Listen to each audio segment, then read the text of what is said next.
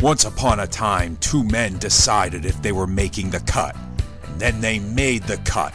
And now JT and Aaron are talking everything from wrestling to pop culture and beyond. Because it's no holds barred. Will you back down, turn and run? Or stand up with the best? When your back's to the wall, what will your answer be? Will you run for the door? Will you run out on me like it's hard? It's no holds barred. I tried. You succeeded. That's it, though. I expended everything I had in the open. I will be doing the talking for the rest of the episode. So. It was a foolish. I feel like I've been stuck in the Bermuda Triangle. Have we pinpointed what the problem is there yet? No, I don't. We're still trying to hash that out, the details. Like, we've never solved it, right? Like, what is going on there?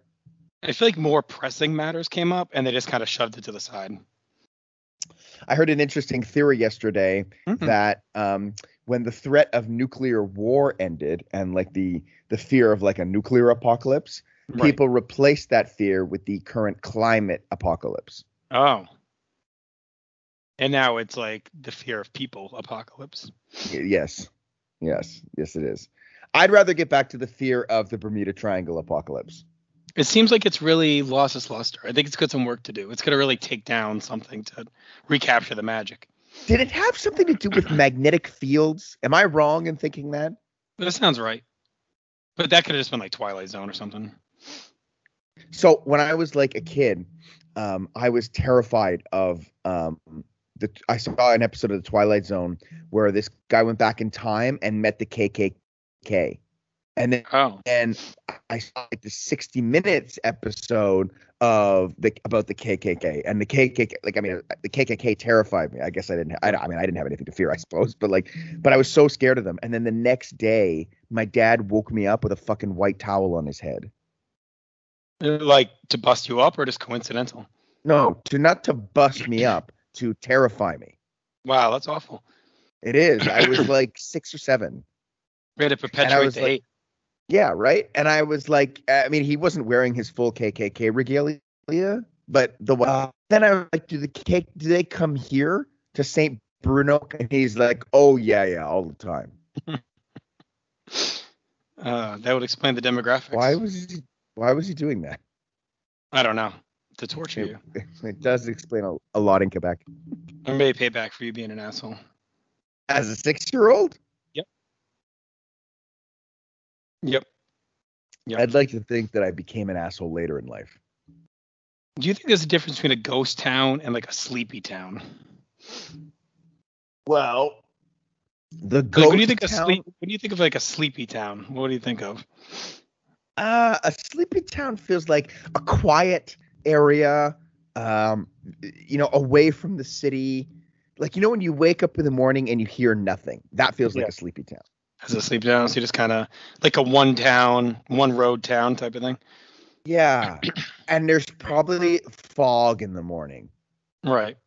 You can hear like a howling werewolf. Yeah. Whereas a ghost town, there's nobody, or it's inhabited. That's what I haven't figured out yet. Is a ghost town uninhabited, or is it only inhabited by ghosts?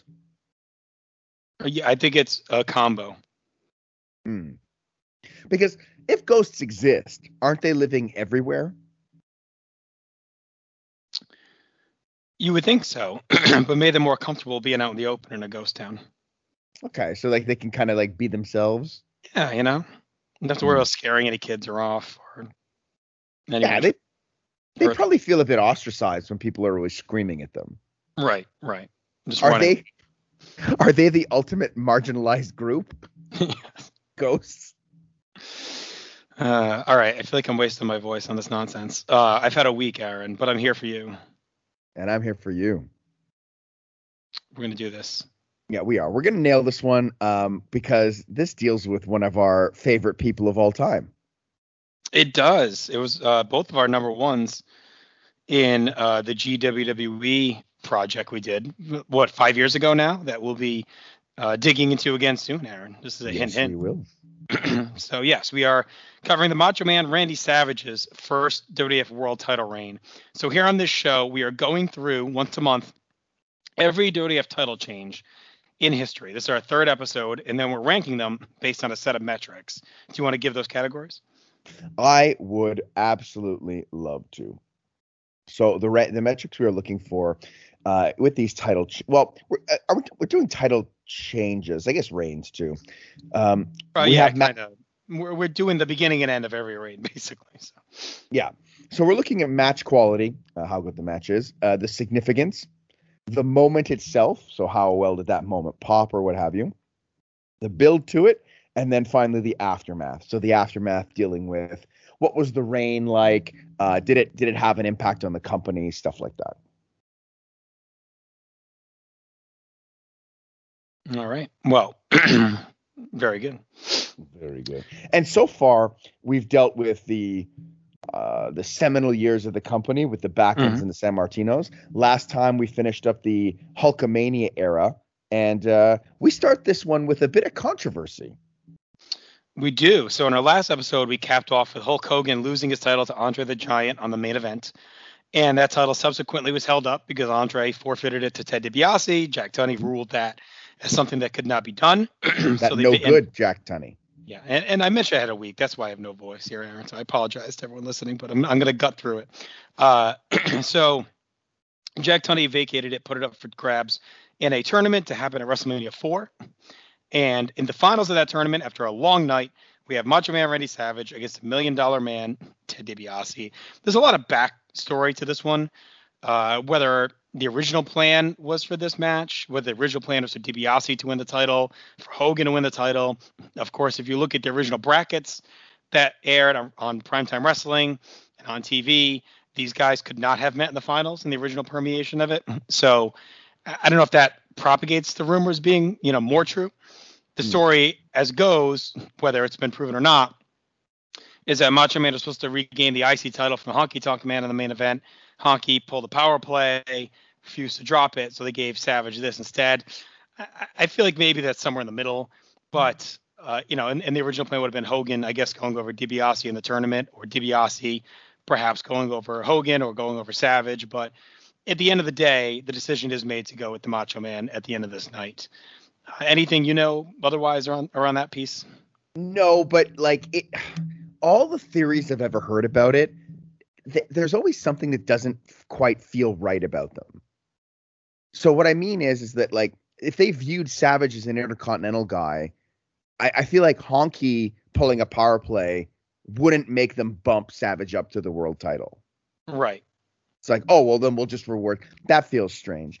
It also feels strange to give DiBiase the tournament win here, as opposed to just letting him keep the belt from the main event. So those are always the kind of caveats I had with all the theories. Who knows what it was in the end, but those theories feel strange because if you're going to go with DiBiase, wouldn't the heat be better if he just bought the belt? Yes. And then you could double down and have him steal a win over Hogan at Mania. Yeah, that's it. But I'm happy we got what we got, obviously.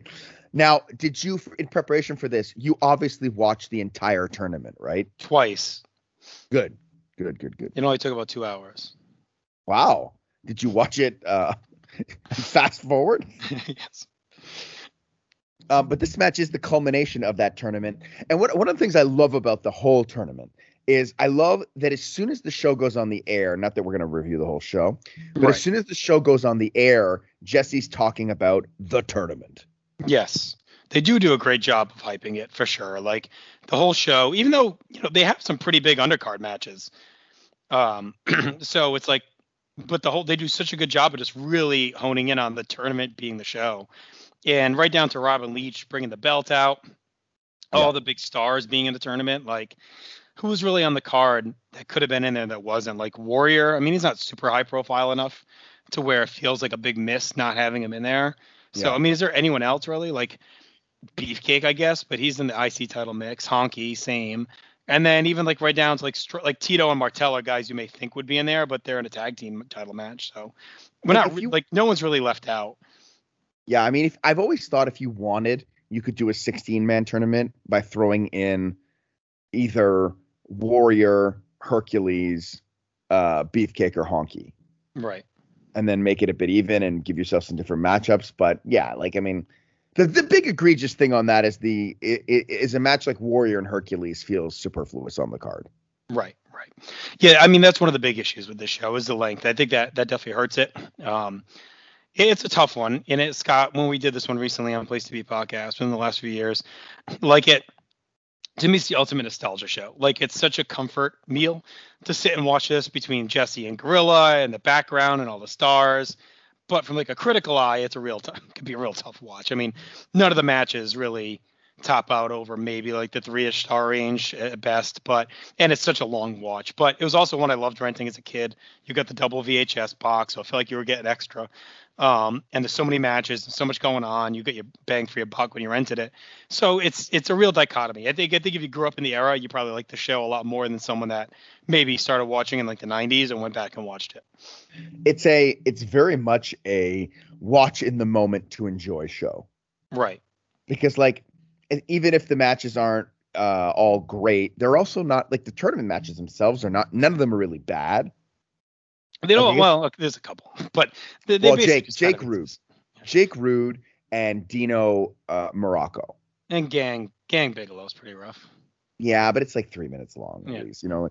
But that being said, if you're invested in who's going to win the tournament, right, I think the show becomes a lot more interesting. Mm-hmm. In a lot of like, I think you could probably really compare it to the Deadly Game, although the Deadly Game is not. Yeah, it's not as long, but none of the matches are good in that either. No, but it's all about the journey there. It's really like, I'll put it this way. It's a show you want to watch on your terms. Like, yeah, I want to just be sick like I am today and lay down and put it on just to like mindlessly enjoy like a bit of my childhood. But if you tell me I have to watch it because I'm doing a podcast or review or whatever reason, then I'm like, all right, I got to sit through WrestleMania 4, right? So I think that's like the best way to put it. Like, it's one that you just want to watch on your own time when you can watch it. I got slightly aggravated having to watch one match from it. Right. Like, okay, I'll watch the main event. But I will say this: time has made this show feel less long in comparison to current day WrestleMania. Yeah, it's also true. And it's not the only standout Mania like lengthwise in this time. I mean, 3 isn't that much shorter, I don't think.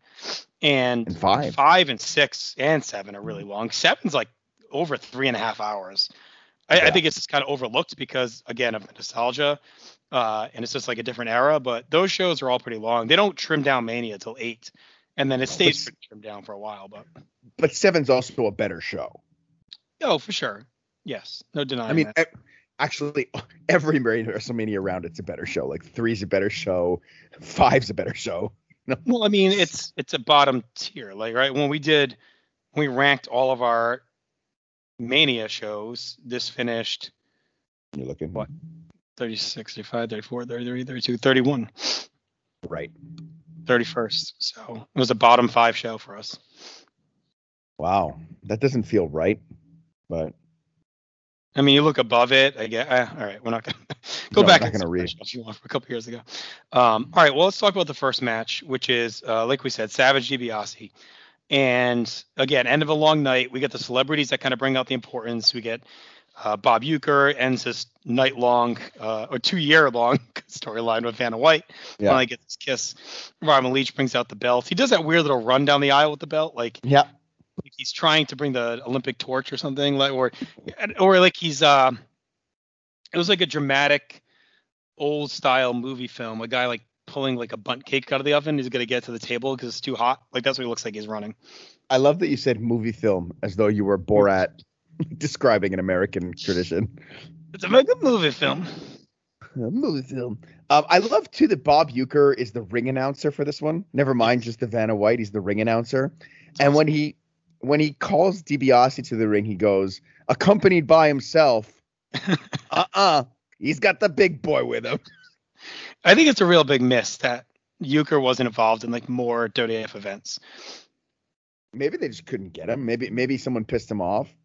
I don't know. I mean, I think he's just probably busy because he does like every Brewers game. But That had to be like a chance to bring him in for more stuff. Like he had such gravitas and he clearly liked the product. Like he knew what was going on. He was such a mainstay of the 80s between baseball and Mr. Belvedere and everything else. You'd think like they could have found a way to keep him more involved. And he was good. Like he always did a great job. Yeah, no, he knew his shit. Like he was clearly a fan. Yeah. It was cool and they brought him back for the Hall of Fame. And he still has that moment where Andre, it's at this show where Andre chokes him is awesome. Yes. Yep. It's classic. Perfect face. Like I think he just got the business.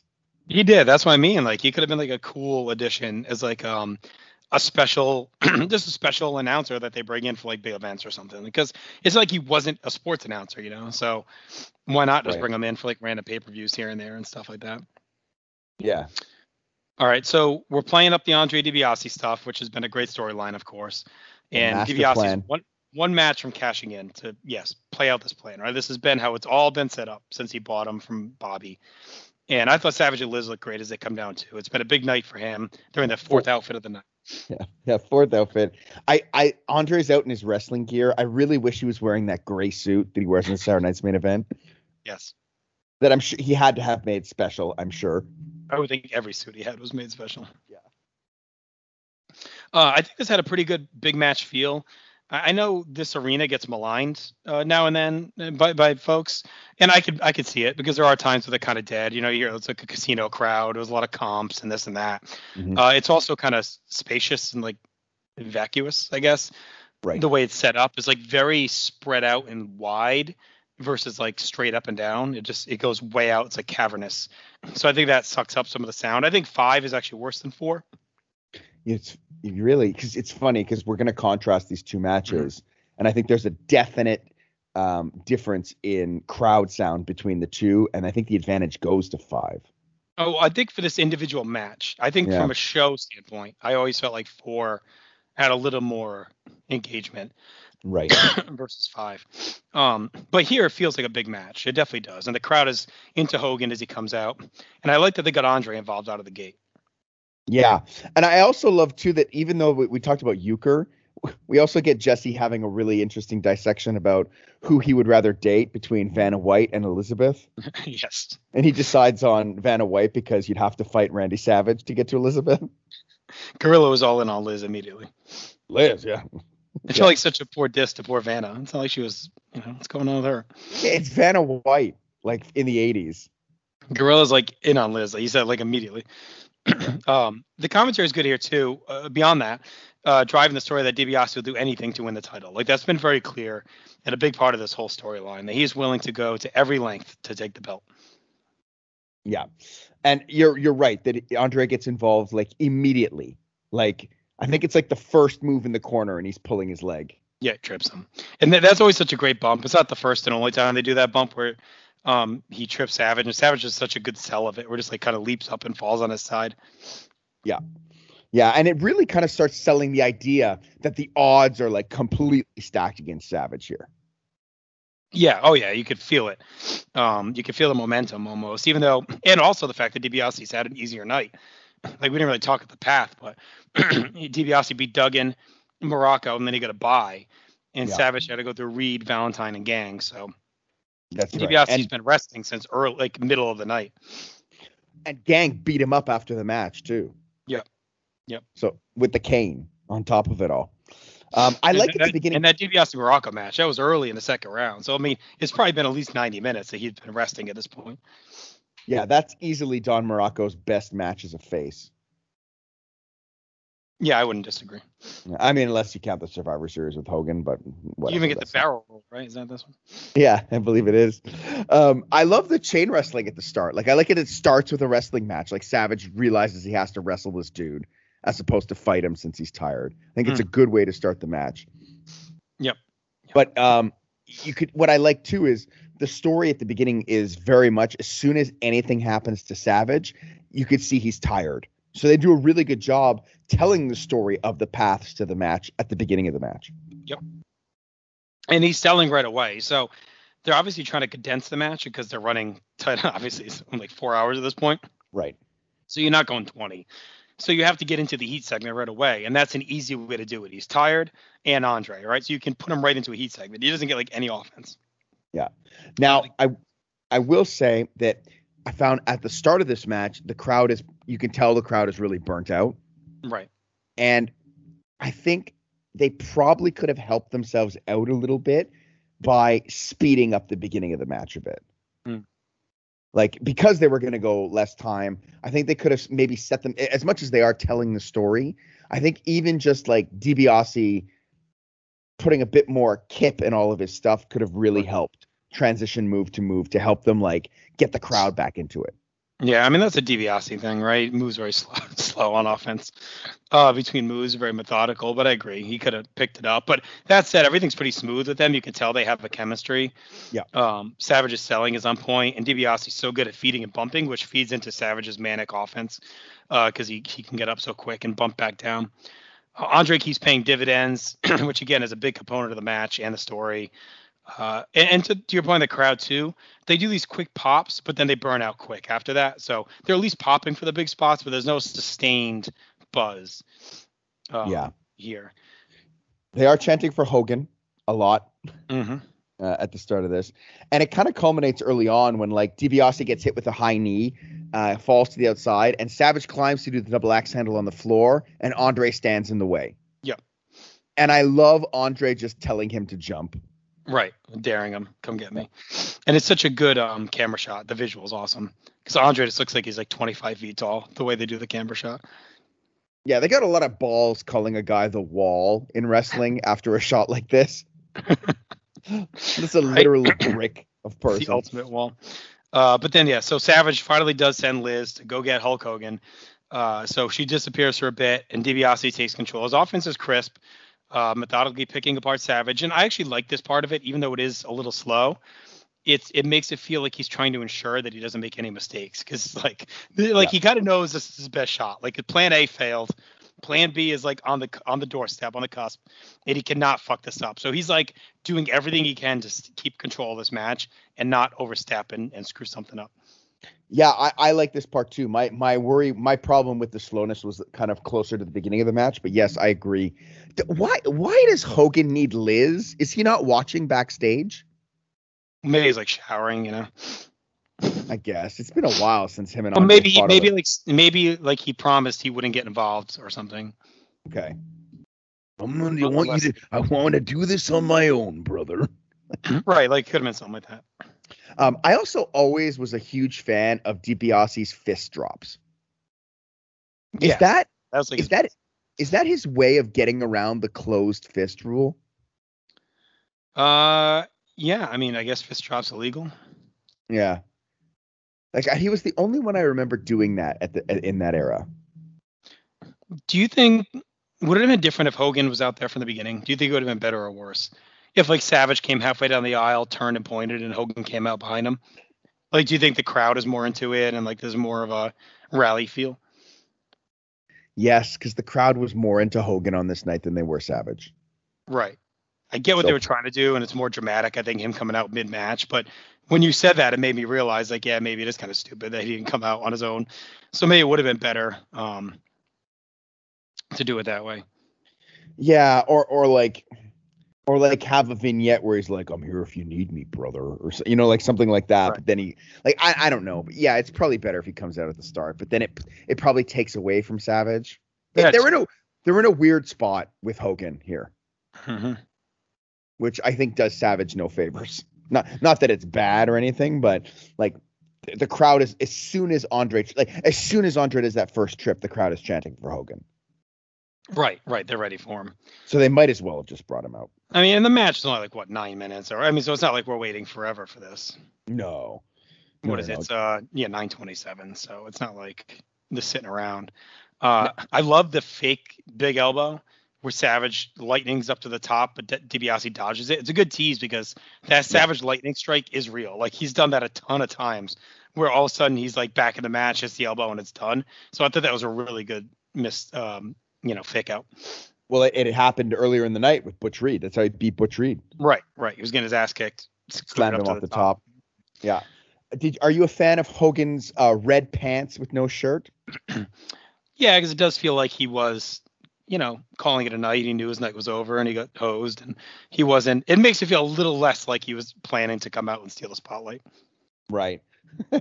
Like, was he going home in those pants like that with no shirt?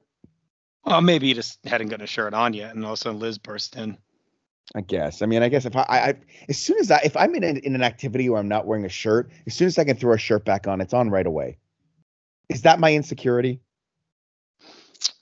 I mean, if you looked like Hogan, I guess if I was orange like him. He also taking it off.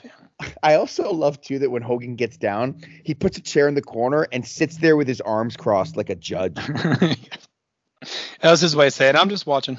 I'm not doing anything, brother." And as soon as he gets involved with Andre punching him, they're automatically the biggest pops of the match so far. Yeah, it's clear it's still a Hogan promotion. I mean, they're going to do all they can to get that onto Savage. And look, I'm not absolving myself. Like, I think there's a feeling that, oh, well, Hogan usurped Savage's moment and this and that. But I think when you really watch this stuff, it's clear.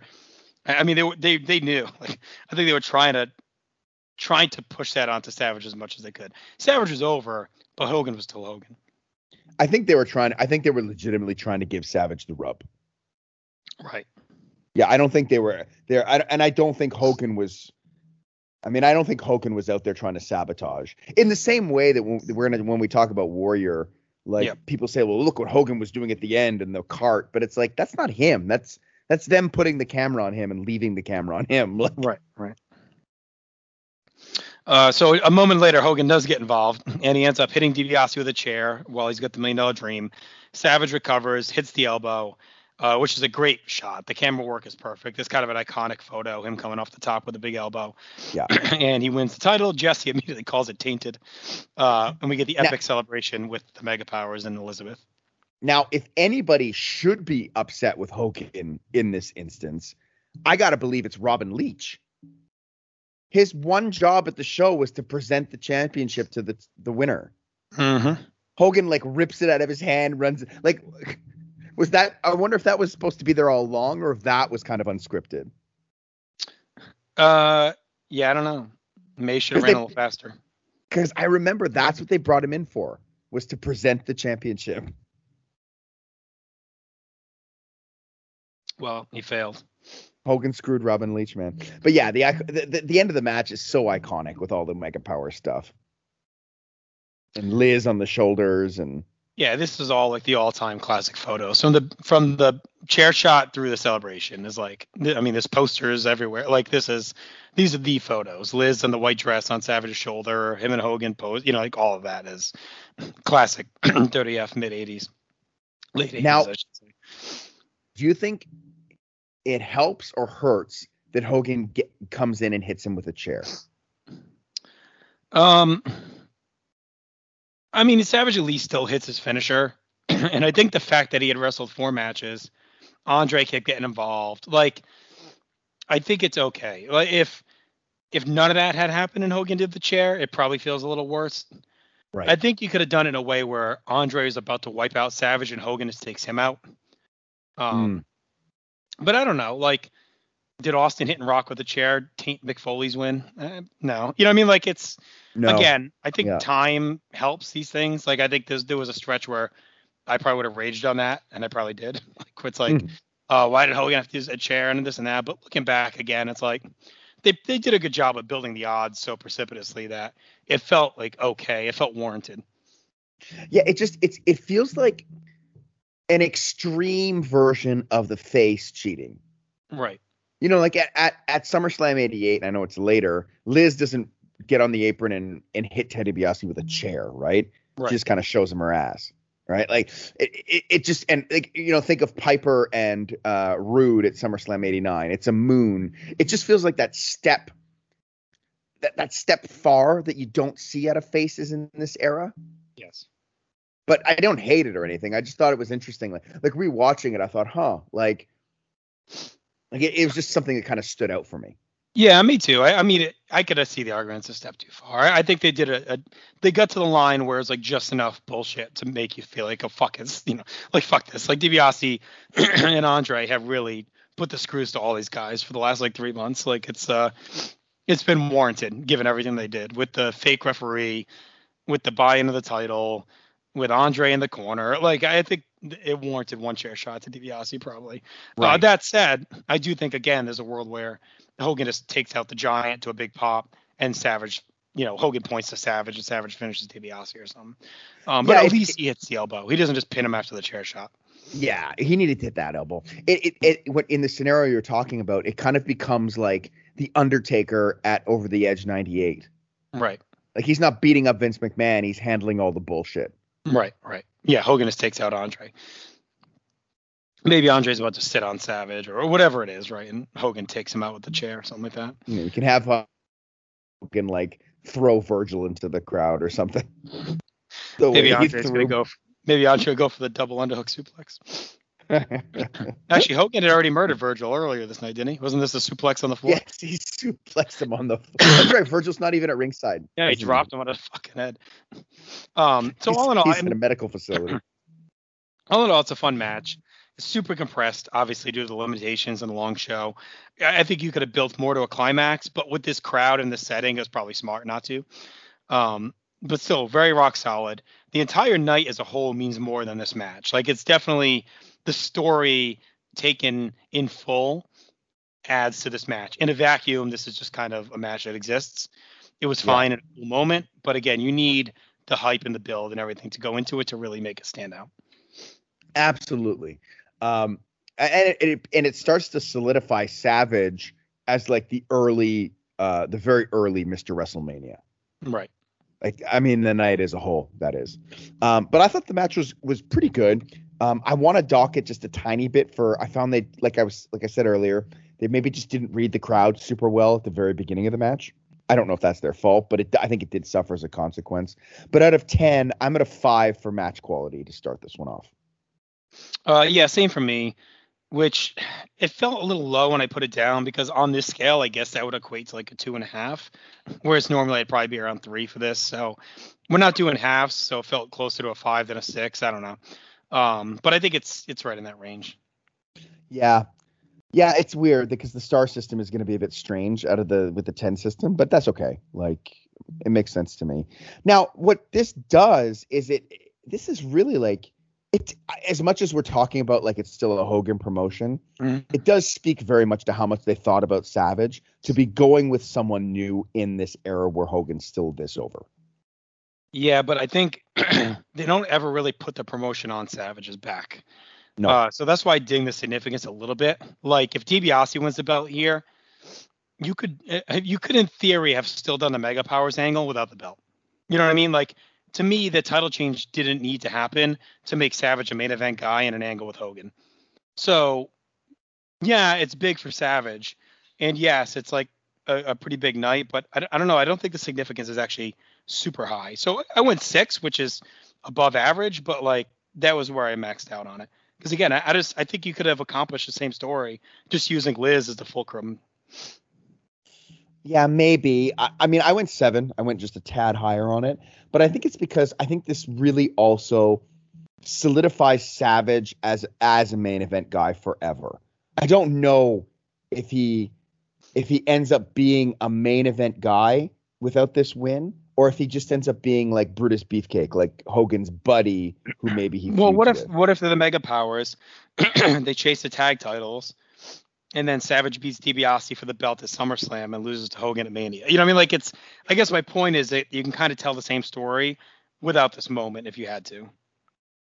Sure, but I think this moment helps the story. I think. Yeah, which is why it gets a 6 for me. I didn't want to go into that. Like 7 through 9 is like an upper tier to me. You know what I mean? And then 10's obviously like all timer. But I think to me, if you can like come up with other scenarios that don't necessarily take too much starch out of it, that's where I land. Right. Fair enough. That being said, the moment I think is closing in on the upper tier. Yeah.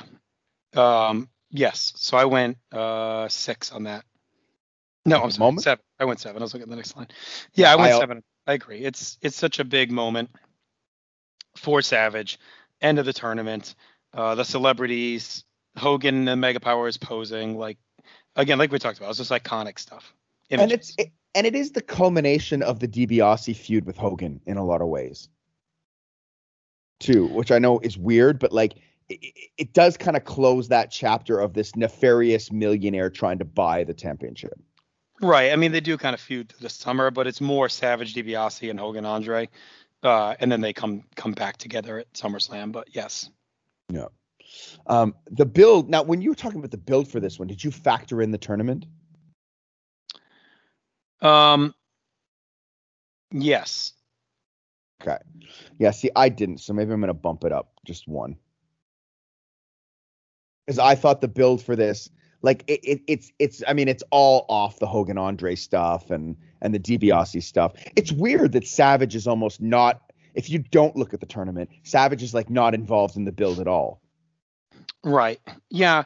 Well, I just again, it's a tough one to do because there was never going to be build to the finals. You know what I mean? Unless it's Hogan DiBiase, I guess. But I think DiBiase and the story is enough build for me to get there. Yeah, I think I'm good too. And then when you throw in the build of Savage working his way through the tournament, that gives it a solid 6. Yeah, that's where I'm at too. I mean, think of everything we covered on our last episode. That's all part of this build, you know? Yeah, absolutely. And then in the aftermath, I mean, obviously, Yes. what we're getting is what I think is the greatest story they've ever told in the company. So this is always going to be high. Yeah. So I went 9. Obviously, the Mega Powers is an iconic angle, iconic story. Like you said, it does legitimize Savage, gives us a year-long build to the next Mania. I mean, it's tough to beat as far as the follow-up to a world title change. And it's funny because there's like barely any title defenses on pay-per-view. There's none until the next year.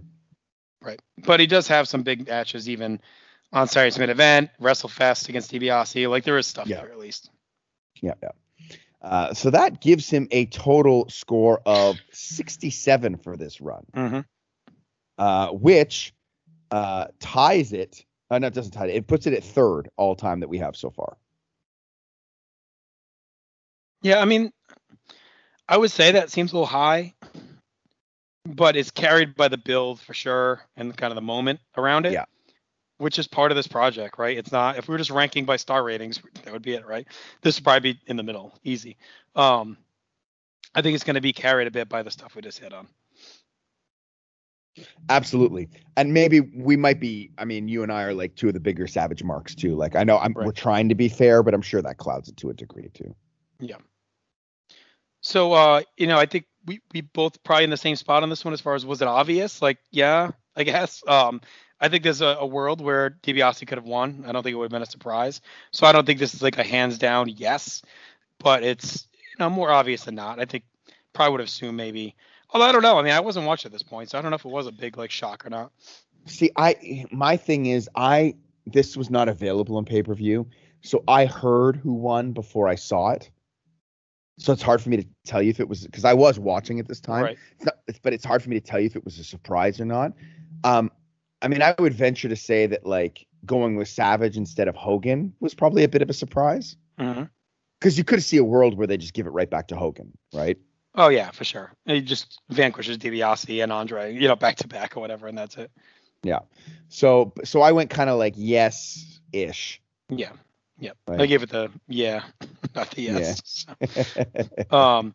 All right, so let's see where that one stacks up with our next one. Before we do that, Aaron, you want to quickly talk about what's going on at the North South? Yeah, I mean, great stuff dropping every day. Hopefully for fans of all tastes. We got stuff that's dropping that's wrestling based, that's non-wrestling based. Also on Mondays, you're getting you and me again talking about every entrant ever in the Royal Rumble. We're about to enter a very dark time in the Royal Rumble, if you will, as we're going to delve into The Undertaker. On Tuesdays, you get TNA Never Dies, which is myself, you, and Jenny going through early TNA and shredding the last bits of my sanity. That runs in tandem with Jake Williams' Ruthlessly Aggressive podcast on Tuesdays, where he's bringing in a guest every week to talk about the Ruthless Aggressive era. On Wednesdays, New Gen on a Mission. Pratt and Slomka are killing it like they always do. Thursdays, ECW three-way dance. You, D'Amato, and Jenny going through the ECW era. And Wrestling Warzone's come back just on a bit of a hiatus, correct? That is correct. Good. Sorry, didn't mean to put you on the spot. No, you're good. Rush off the mute button.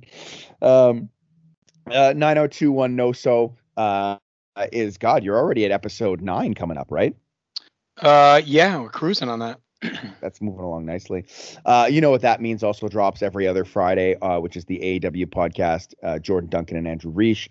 Got This Week in the NFL. WCW Must Die with Johnny C and Ryan Gray. Ryan's also killing it on the pay-per-view previews. I heard his last one with his buddy, which I really liked. Thought they had a really great dynamic, those two. Mm-hmm. No Holds Barred on Saturday, which is what you're listening to now. From squared circle to silver screen.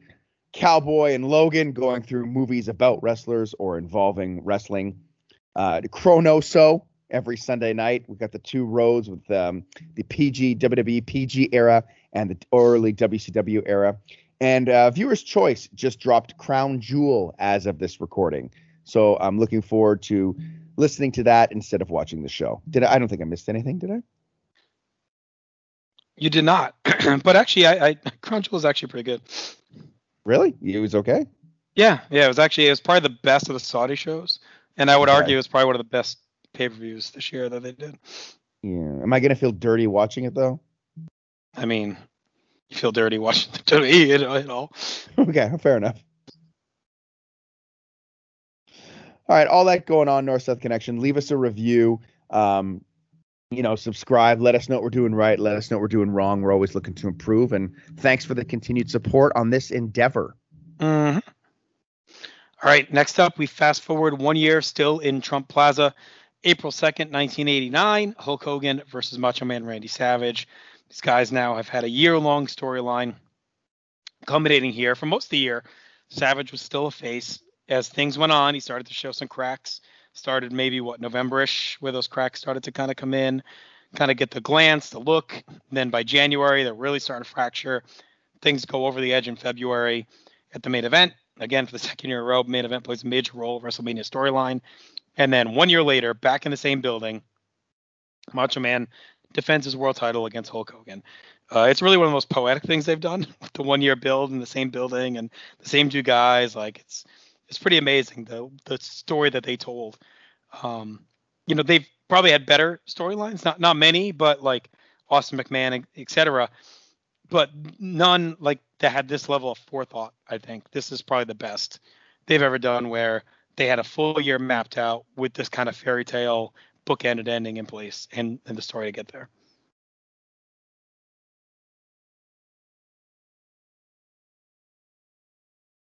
Do you agree with that point? I didn't hear that point because the internet went completely out. Okay. I said while they may have had a handful of maybe better storylines, did they ever have a better one that was fully mapped out with a beginning and end and, in this fairy tale finish in the same building, everything else? No, absolutely not. Absolutely not. I don't know if there's, what would be the better storylines than this? Would you say maybe Austin McMahon? Yeah, that's the one I mentioned when the internet went out. So I would say that. Maybe Austin and the Hart Foundation.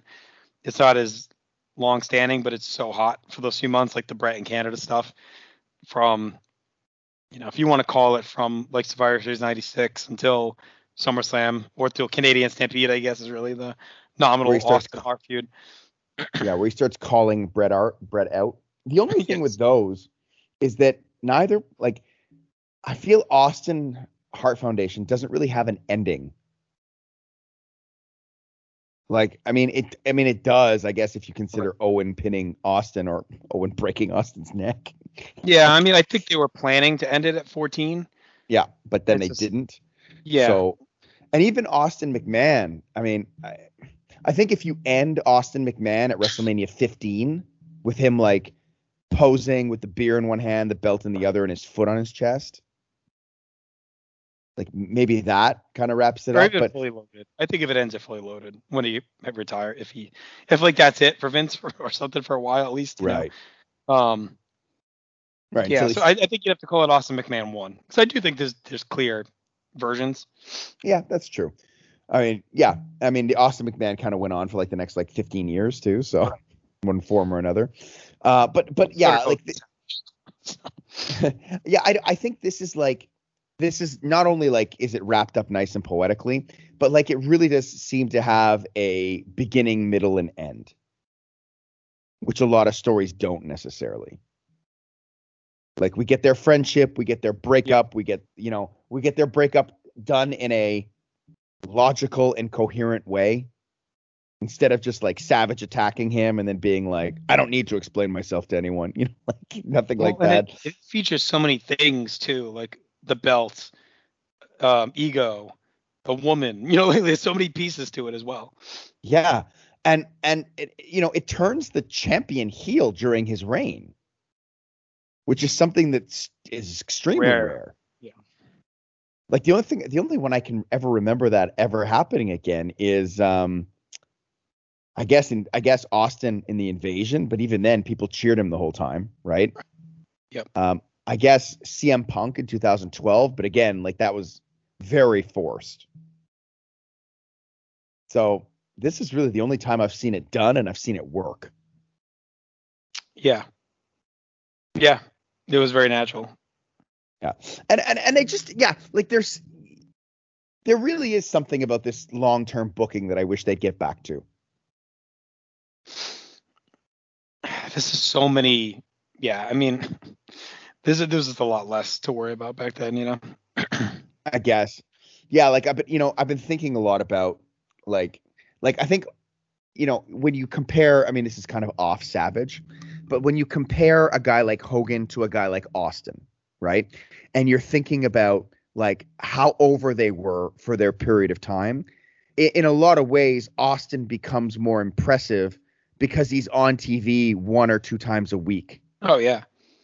And then 12 months a year on pay-per-view. And it's like, oh my God, he's still sustaining this, right? And I think that speaks to how it's probably more difficult for them to tell these long-term coherent stories. Right. The only way you could combat it is by saying, well, Hogan was working like double shot house shows all over the country. You know what I mean? Like, the touring was way crazier in the 80s and he was drawing. But I do think it's fair from a national exposure point of view, because everyone's seeing that TV, only the local. You're only seeing Hogan, maybe twice a year in your town, unless you're in a big town. Right. But then again, I mean, I say this, right? But then you have this story currently in AEW where they've been building basically for 2 years with Hangman Page and Kenny Omega. Mm-hmm. So, and they're on TV all the time too, and they've managed to stretch that out. So maybe it can be done. Maybe it has to be done more sparingly. I don't know, but I'm encouraged to know that it still can be done. Right. They kind of did it with Cena Rock, I guess was the last time they tried it. Right. I mean, Rock basically challenged him before WrestleMania 27 for WrestleMania 28. Yeah. I mean, the only problem with that is that they did it with that, but they were still in the mindset here in 89 where they were able to book other storylines. Right. Whereas with Cena Rock, it felt like the entire promotion was on hold until that was finished. Yeah. And Rock wasn't even there for most of the time. That's it. All right. So we get a grand entrance. He does come in first, and Jesse is like both ripping Hogan, gushing over Savage, and bitching that Savage came out first. But he is just in his glory over Savage as world champion. And how can he not be? Savage is decked out in that fluorescent orange attire. Like, I find that attire so iconic. It's a really cool moment. Like, it would have been cool to be at both those shows, like to have seen both ends of this feud. Like a year later, you're back. It's kind of surreal in a way, I'm sure. Hogan gets a big pop, and it's such a mega match. It's been wonderfully crafted, as we've talked about. The only problem is, again, the sound vanishes so much in Trump Plaza that Real American is not even blaring. It's like echoing. You can like hear the echo of the song. Well, they also start it late. Yeah, it's weird. It's a pretty big fuck up for a big match. Right. But you just hear it. It's like, hurts inside. This is like it's like a winter night, like a clear, crisp winter night, and just like you hear a song over the mountains or something. Like, that's what it sounds like. It's like echoing in a sleepy town. Yes, in a very sleepy town. Oh, I love too that Jesse's all in on calling him the Luster or Lust Hogan. He's on this one. This is like his dream scenario. Savage is like his all-time favorite. He gets to hype him up and shit on Hogan at the same time. And he's just masterful. Like, he explains all of Hogan's actions, reviews the whole storyline, all during the entrances. It's like, it's just you don't even need a recap video because he just handles it for you right here. Yeah. Man, I wish they could still do stuff like this. Jesse was such a such a treasure to this company on commentary. Mm-hmm. And in a lot of ways, like fucked up commentary going forward forever because no one's going to be as good. Right. And again, it just sucks that like he had so many years to give still, and he's just gone. 1990. You know what I mean? Like think of all the quality years he could have put in, and a big help for them over what, some video game dollars. Just pay him. He's worth whatever. Because Right. like, I mean, it's been a long-standing point I've always had, but I really believe the commentators are some of the most important people on the show because, or if not the most important, because they're the only ones you're with the whole time. And I'm sure commentary can drive people away from the product. Oh yeah, easily, or at least mute it.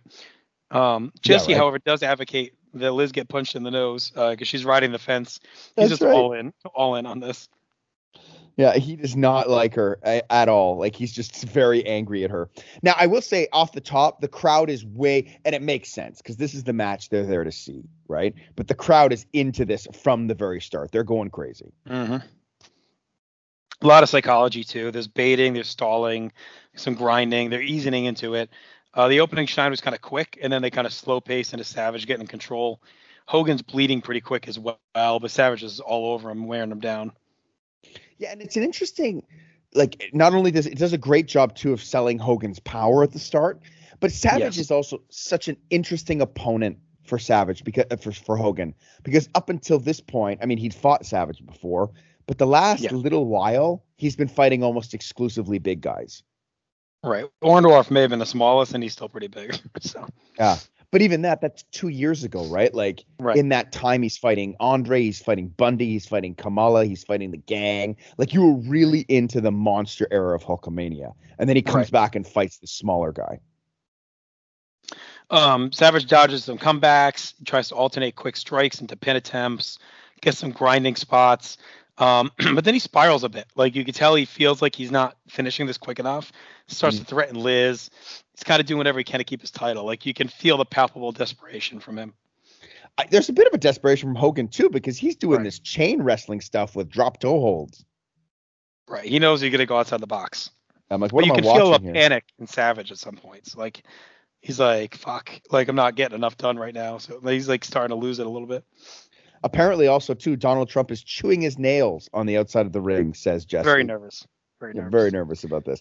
Imagine, because you're talking about getting to see both these matches. Imagine getting to see both these matches and then getting to be president. What a life. What a life. Liz is a real nuisance in this match, though. She does get in the way a bunch, and kind of overshadows for a lot of it. Like I get she's such a big part of the story. I do think they could have taken her out sooner than they do. Like Hebner eventually throws her out, but I think they could have done it quicker. I do think she actually distracts a bit in this match. Is Hebner the ref? I thought so. Yeah, I thought so too. But then it's strange that Hogan is okay with this. Well, he must have gotten like a blood tester and vetted him out. Which Hebner is it, brother? Randy Savage should also be used as a video to show everyone how to cinch in a chin lock. Because he just wrenches on Hogan when he's got that thing on him. A little personal payback. Yeah, right. I've heard Hogan tell the story of like, I used to do this to Bret Hart when he'd get out of line, brother. And he'd like shift his arm to make it hurt more. I like to think Savage is doing that to Hogan right here. Sure. Savage drives Hogan's throat to the barricade, which is always a cool callback to Steamboat. Like, love it. He knows that's a go-to play for him, like a home run shot to try and break Hogan's larynx, like mine's busted. So I like that he pulls that out of the repertoire to try and hit that. Now comes my biggest issue with this match. Oh. I really don't think we needed Hogan kicking out of the big elbow, especially as dramatically as he does. If he has to kick out of it, just like a barely shoulder roll would have been fine. Like we didn't need him plowing out of the move and shaking it off, or just have him roll out of the way like DiBiase did. Like that would have been fine too, because then a minute later he just finishes him off. Look, if Savage was leaving or retiring like 2 years later, right, fine. But here, we just didn't need to go as far as we did with Hogan just completely disrespecting the move. I think, and I mean, maybe this is why it doesn't bother me, and I probably should as a Savage mark, but like, I think this was the end of Savage as a main eventer in their eyes. And so it didn't matter. But it should matter. Look, I don't know. Should it? Because that's what Hogan did to everybody's moves. Yeah, but this is like your world champion that is going to main event in your next pay-per-view. Yeah, but he wasn't the draw in their minds of that next pay-per-view. Yeah. Like, it was Zeus. They were moving to I don't Zeus, know. right? It's still Macho Man. It's still the big elbow. Like, there's just ways around it. You didn't need to do it, I guess is my point. Like, Hogan's over enough too. It's not like they had to say, we need to prove Hogan can work. Or like that Hogan's a monster, so he's got to kick out of this elbow. You know what I mean? Like, he, Yeah. I just, it was unnecessary to me. It felt gratuitous. I don't. Just have him barely roll out of the way. Like, he just got his ass kicked this whole match. Like, he should be more worn down. I know it's Hogan and he's superhuman, but like, just have him barely roll out of the way. You know, it's like, Look, the match he's been beaten on. It's an 18-minute match. He got beaten on for like 15 minutes of it. Like, he can just barely roll out of the way, or just get the shoulder up, like barely at 2.5. You know, See, instead of just throwing Savage away. I don't disagree with you, but it's like that's the act. Like, what they're I just doing. think this is one time they could have strayed from it a little bit, and it would have made Savage look even better. Like, to say, damn, he almost had him. Like, Hogan normally would blow out of this, and even he barely survived the elbow. Yeah, I think in their minds they were just done with Savage as a main event level guy. And I think they were until they realized like later how good he was. Like, not that they didn't know how good he was here, but it's like later on, like, go back to him, but I think it's just because he's that excellent, right? They do that kind of slow roll out pin earlier. Maybe they shouldn't have done it earlier then. Like when Savage hits like a he gets a big body slam and then he hits a knee on the throat and Hogan like barely gets the shoulder up. Right. Just do it like that. Yeah, I don't disagree. It's just I don't know. Have him miss it. Just have him miss it. Like, it worked fine with DiBiase. Like, just have him barely roll out of the way and Savage crashes, then Hogan hulks up. Right, but then that probably again that probably would have taken away from the Hulk up. Because the Hulk up comes from like getting hit with whatever that move is. Then do the Hulk up after the throat. I don't know. I just feel like there's ways you could have gone around it without having to blow out of the move. Yeah, I don't disagree. Like that they being just said, have him barely roll up, then they get up and Savage is peppering him with his punches, and then Hogan comes back. You know, and it wakes him up. Yeah, it's not as dramatic. I just don't think he needed it. To me, it hurt the match more than it helped it. But it's a big pop. It's a great match. I think it is shy of like the all-time next level for me. I've always felt that way. I do think Savage was awesome. I felt like this one though was a little more Hogan along for the ride than usual. I've been pretty pro Hogan as a worker and reliving a lot of the '80s stuff. But this is one where I really think it was Savage driving the boat. I think he's just along with him. I love Savage's desperation, doing everything he can to save the title. It's a perfect way to go. Hogan's selling was good. It's a classic moment and a huge blow off to an all-time angle. But not really, because we continue on. So it's not a full blow off. But all in, it's a great moment. I just think it comes up just short of me as like all-time great.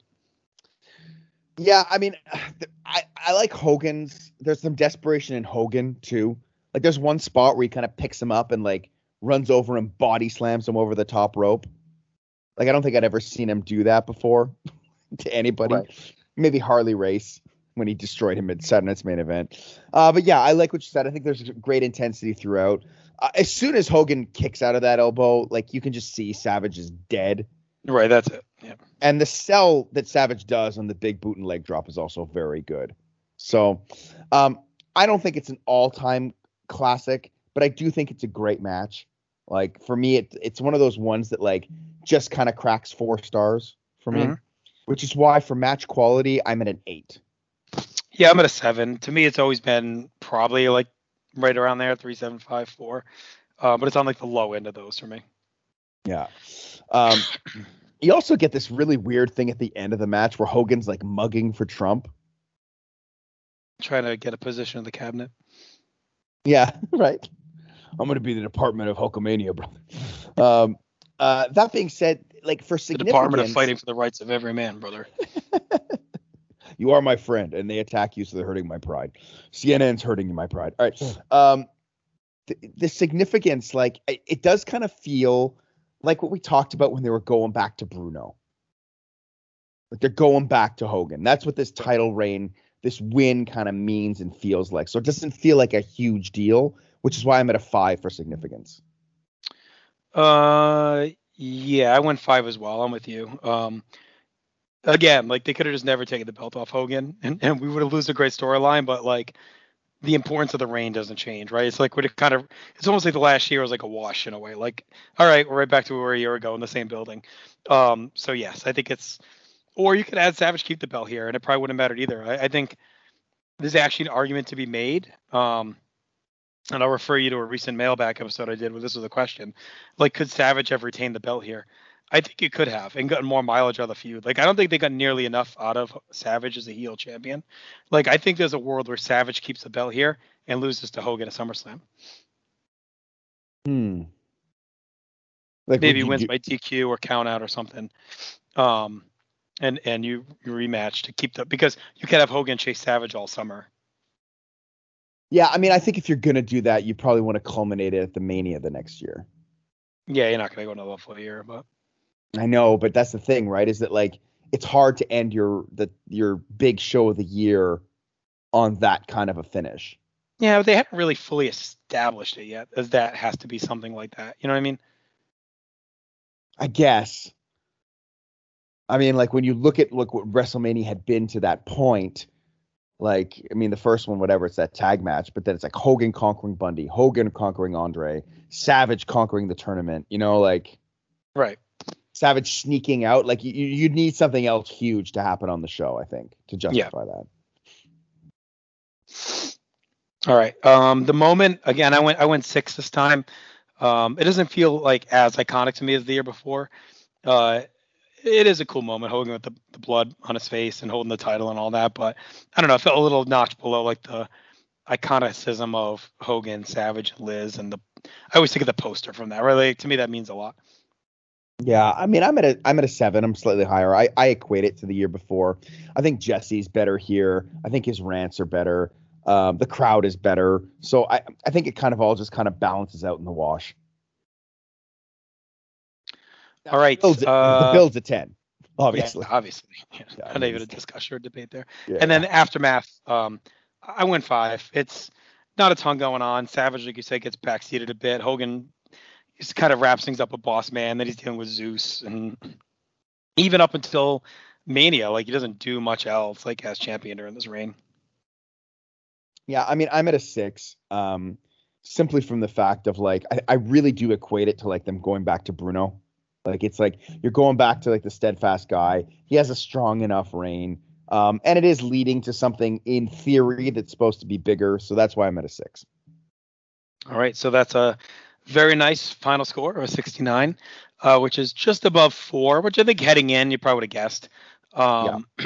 It would have been. So I think that feels about right. If anything, you could argue maybe a little closer than you would have thought, which is probably my fault. But your fault for what? I think I was a little lower on this one than you. So I think it made them closer than you would think. Yeah, but still, I don't think they would have touched the Hogan, the 2 Hogan ones, which I think is fair. The 2 earlier Hogan ones. Like, it shouldn't touch Hogan Chic. It shouldn't. No, I think coming in, you might have thought 5 would be dramatically bigger than 4. That's all. Yeah. Well, but everything you say about it makes sense. Like, I mean, I think 5 kind of thrives on match quality and build. Right. And then the rest is all a little bit disappointing. All right. So obvious. Yes. This is probably after Hogan Chic, our most obvious one. Yes. Maybe more obvious in a lot of ways because Hogan was like kind of an unknown up to that point, whereas not an unknown, but like almost like an unknown commodity. Well, and they could have done the MSG deal, right, where he wins by DQ the first time and then comes back and wins the belt or something. That's all right. Do you want to give our overall standings? Sure. I'll let you do them so I can breathe. Okay, so we're starting at the bottom. So we've done, how many have we done so far? We've done 12. And our worst, I'm just going to move this so that I can actually do this properly. Okay, so our worst of all time so far is number 12, Pedro Morales versus Stan the Man Stasiak. And that one's worse by like a long shot. That had a total of 16 points. And the next worst is 31 points. So, which also involves Stan Stasiak, which is where Bruno wins it. Then, so that was 11. So the 10th best is Bruno and Ivan Koloff. So Koloff winning the title. 9th is, we should probably put these in order so this becomes a lot easier to do. Yeah, we should just make another tab. That keeps the going total. The 9th is Pedro Morales versus Ivan Koloff. And 8th, Bruno versus Billy Graham, so Billy Graham winning the title. 7 is Backlund beating Billy Graham. That's at 43 points. 6, Backlund versus Iron Sheik. All right, and then we're into the top 5. So 5 is our first one. Still holding on strong. Bruno beating Buddy Rogers. And then 4 is WrestleMania 4. 3 is what we just talked about, the Mega Powers exploding. The second best of all time is Andre beating Hogan at the main event. And holding on strong as the most important / best WWF World Title change so far, Hulk Hogan versus the Iron Sheik. It's crazy because I think, again, if you were just like in your head ranking based on match quality or whatever, like that's toward the bottom most likely. But yeah, you'd think Mega Powers, I think, so far. All right, so that was a lot of fun. So next month, we're going to hit 2 matches again. We're going to cover the Ultimate Warrior's reign. So we'll touch WrestleMania 6 and then his match with Sergeant Slaughter at Rumble 91. So those are the 2 we'll dive into in a month's time. Yeah, and that'll be interesting. It'll be interesting to see where Hogan Warrior kind of lines up here. Right. Because that's a pretty heavy hitter, and we'll see. I mean, the Slaughter one is probably a more shocking one, but right. We'll see where the gods fighting at WrestleMania 6, if it's able to dislodge what we've had so far. Well, I think the interesting thing is we're gonna start to see a real dip in like significance, right, and moment and stuff like that. You know what I mean? Like, I think that's where we're gonna start to see some hits on some of these as we move forward. Yeah, but it's gonna balance with match quality. Correct. It's only gonna get better for a lot of these. So. All right, that's not it for Noel's Bar though. We'll be back in 2 weeks' time. We will have our, what's next, December rankings, I believe, will be up next. So December. Our December workers, so looking forward to that. And otherwise, check us out on Now Entering the Rumble and everything else going on the North-South. Drop that dookie. Talk to you soon.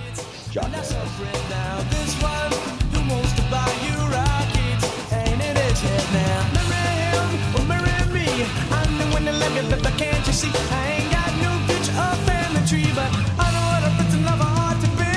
I know what a prince and lover ought to be. Said if you want to call me baby, just go ahead now. And if you like to tell me maybe, just go ahead now.